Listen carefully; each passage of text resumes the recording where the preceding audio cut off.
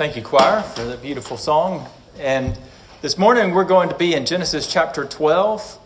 So if you want to go ahead and be turning there, we're going to look at the first three verses. And in this text, I will go ahead and apologize. I know I've only been here for 11 months or so, but I'll just go ahead and warn you, I tend to refer to this passage that we're going to read today so much that it's probably going to get annoying over the next 50 years. But just to tell you how much I refer to it, I can open my Bible and it just naturally falls to this passage because I've bent my Bible so many times in preaching that. And I preach from it, as you'll see from this sermon today, because I believe that it is more central to the story of the gospel than we as modern believers tend to give it credit for. And so as we get to that today, you'll hopefully understand by the end of the sermon why this passage is so pivotal to the story of the gospel. But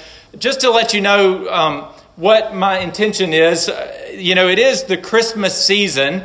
And as we approach the Christmas season, it is also an important time of the year for another reason. We as Southern Baptists, our church is a member of the Southern Baptist Convention, and we as Southern Baptists focus our missions efforts as a denomination on this particular time of year. The Southern Baptist Convention, you may or may not know, is the largest mission-sending organization in America. And the International Mission Board, which is our missions agency, sends out around 4,500 missionaries every year. And those missionaries are largely funded through a once-a-year missions offering known as the Lottie Moon Christmas Offering. So every year, the Southern Baptist Convention collects, during the month of December, this Lottie Moon Christmas Offering. And because of the way our denomination is structured, this offering, every single dime of this offering goes directly to the missionaries in the field. We, as a Southern Baptist church, we give every month to support the cooperative program, which is a program that is set up by the Southern Baptist Convention that makes sure that all the agencies of the Southern Baptist Convention are funded, including the International Mission Board. And so what that means is when you give to the Lottie Moon Christmas Offering, you don't pay for any other administrative costs. So most missions organizations that you give to, most humanitarian organizations that you give to, about 30 cents of every dollar that you give goes to the actual work that they're doing. The rest of it is used for administrative costs, for the secretaries and the administrators and all of that, and the cars and the trucks and the shipping and all that's required. But with the International Mission Board and the Lottie Moon Christmas Offering that we give to, 100% of that money goes to the missionaries in the field. It goes to their work in spreading the gospel.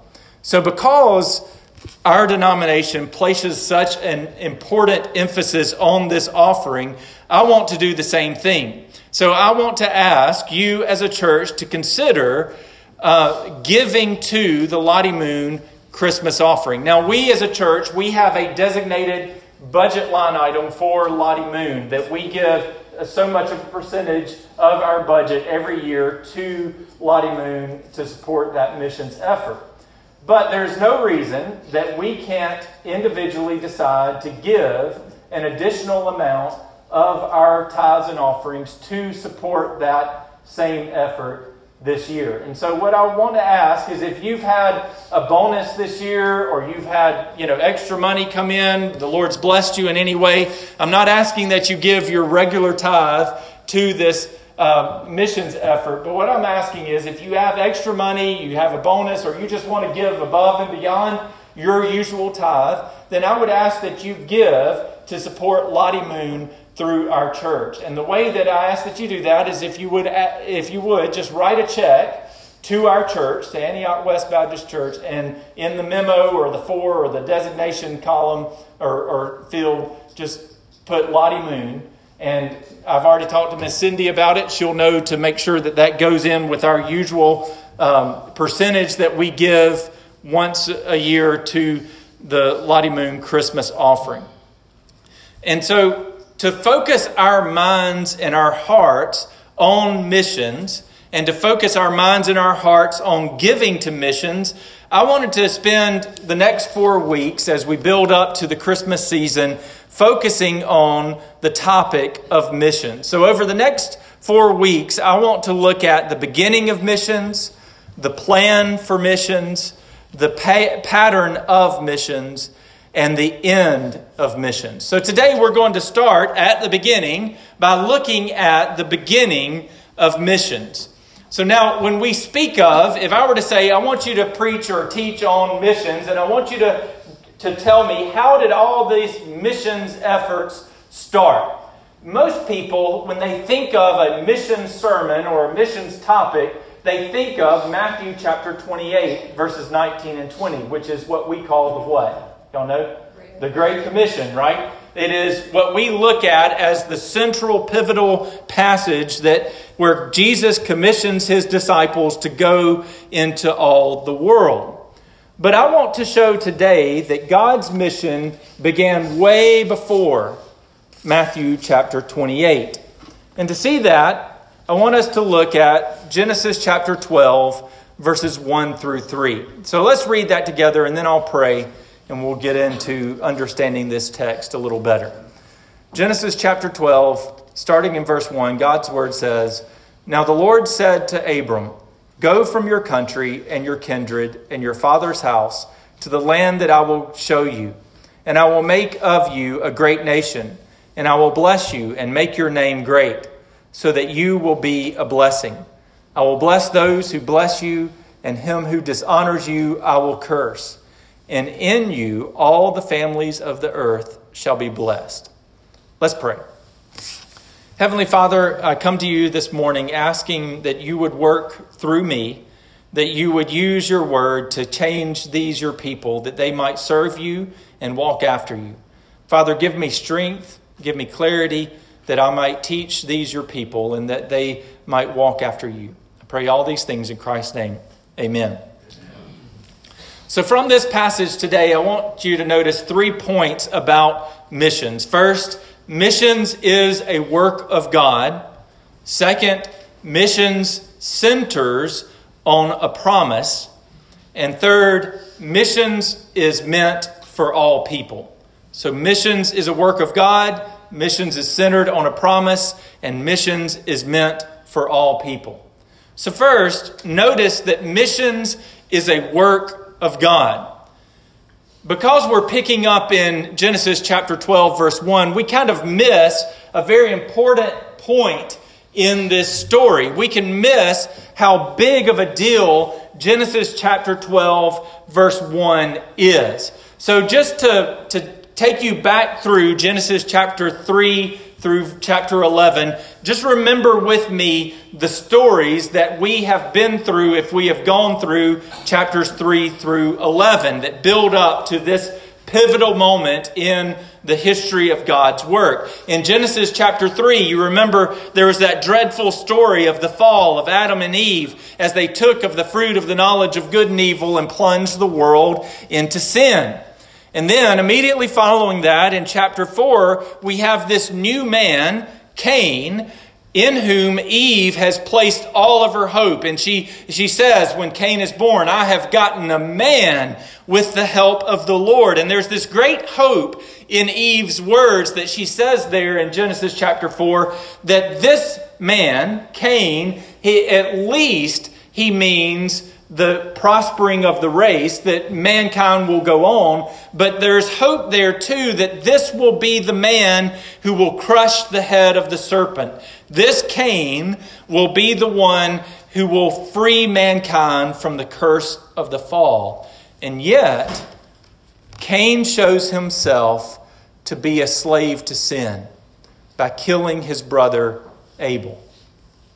And then in chapters 6 through 8, We read that people were evil and were full of violence, and so God judges the world in a flood. And after the flood, in chapter 9, our hopes get up because we're like, okay, finally, God's got a man named Noah that is going to set everything right, and he's going to start over with Noah, and things are going to be okay. And God's going to have a righteous man that's going to set the world free of the curse of Adam. But then we find out in chapter 9, we find Noah passed out from drunkenness, lying naked for all the world to see. And not only that, but his son Ham comes in and shames him in some way in his nakedness, and he is cursed because of it. Finally, in chapter 11, the people gather together in one place and start to build a tower that they might make a name for themselves. They literally want to reach up to the heavens and obtain the throne of God by building this tower. And God judges their project by confusing their languages and scattering them. So Genesis chapter 12, verse 1 comes on all that. It comes on the heels of all of that despair. There is not one man who is able to free this world of the curse of sin. No matter how great men grew, no matter how wise they became, no matter how righteous they seemed to other men, there was not one man who could right this world of the curse of Adam. And yet, just when we think that all hope is lost, we read in Genesis chapter 12, verse 1, that God speaks. Man has done his thing, and now God will speak. And he speaks in the most unsuspecting of places. Abram, we find out from the last part of Genesis chapter 11, is an old man. He's about 75 years old at this point, and he lives in the land of Ur, which means he was very likely a pagan himself. And he was married to Sarai, and the only thing we know about Sarai at this point is that she is barren. Yet God comes to this helpless man, and he makes him a great promise. You see, brothers and sisters, if the world is going to be saved from the curse of Adam, God must do it. There is no hope in a good man to come along and right the ship. There is no hope in humanity to get its act together and to pass the right laws and do the right things. It is only when God speaks and makes a promise that the world is set to right. And God does that by speaking and beginning the work of missions here in Genesis chapter 12, verse 1. Second, I want you to see that missions centers on the promise of God. God promises Abram that he will bless him and make his name great. Now we read that and we might wonder why on earth God would choose one man to bless like this. Why would God put all his marbles into one basket, and such a puny basket at that? And we find out later that God's purpose in choosing Abraham is so that the greatness of God might be proven through him. Think of all the twists and turns in Abram's life. Brother Doug talked about that this morning in Sunday school. The most glaring challenge to the promise that God has made is right here in this text, in the fact that Sarah is barren. Then you have Abram's fear. Remember all the twists and turns of Abram's lack of faith and his fear of other men. And he's willing to give his wife away 2 different times. And not only that, but he's willing to accept a concubine from his wife at his wife's suggestion. But the imperfection doesn't just end with Abram. Isaac and Jacob would both have stunning moments of faithlessness. Even beyond the patriarchs, the nation of Israel would stumble time and again. So what is God doing in making such a great promise to such a faithless people? Well, 1 Samuel chapter 12, verse 22 tells us the motivation of God in his promise. And this is what it says. For the Lord will not forsake his people for his great name's sake, because it has pleased the Lord to make you a people for himself. You see, brothers and sisters, God's purpose in choosing Abram and making this great promise was so that he might make his name great through them. Think about it. Abraham's faithlessness proved God's faithfulness. Jacob's deceit proved God's truthfulness. Israel's weakness in Egypt proved God's power over the greatest nation on earth at the time. Judah's captivity in Babylon proved that God had no borders or boundaries. You see, brothers and sisters, God's name is known through his faithfulness to his promises. And his faithfulness to his promises is known in you too. God has been faithful to you. He has been faithful to heal you. He has been faithful to provide for you. He has been faithful to save you. And that faithfulness in you is a testimony to this world. Just as he was faithful to the weak and the lowly and the barren and the infertile and the incapable Abram and Sarah, so he is faithful to you, even though you are weak and incapable and unable to fulfill the promises that you have made to him. He is still faithful to you. Finally, missions is meant for all people. Notice verse 3 of chapter 12 again. And this is, to me, the most important part of this promise that God makes to Abram. He says, I will bless you and I will make your name great. And then in verse 3, he says, I will bless those who bless you, and him who dishonors you I will curse. And in you all the families of the earth shall be blessed. After promising to bless and prosper Abram, God makes a promise that extends even to us here in Georgiana, Alabama in 2021. He promises that through Abram, all families of the earth will be blessed. This one childless, faithless man will somehow bless the whole world. But how? How is it that this man, even though he is extolled for his faith, this man who so often showed faithlessness, how is it that he will bless the world? Matthew gives us that answer in the very first verse of his gospel, in Matthew chapter 1, verse 1. And he gives us the answer in this way. The book of the genealogy of Jesus Christ, the son of David, the son of Abraham. Jesus was born a Jew. He was born a descendant of Abraham. In fact, you could argue he was born the descendant of Abraham.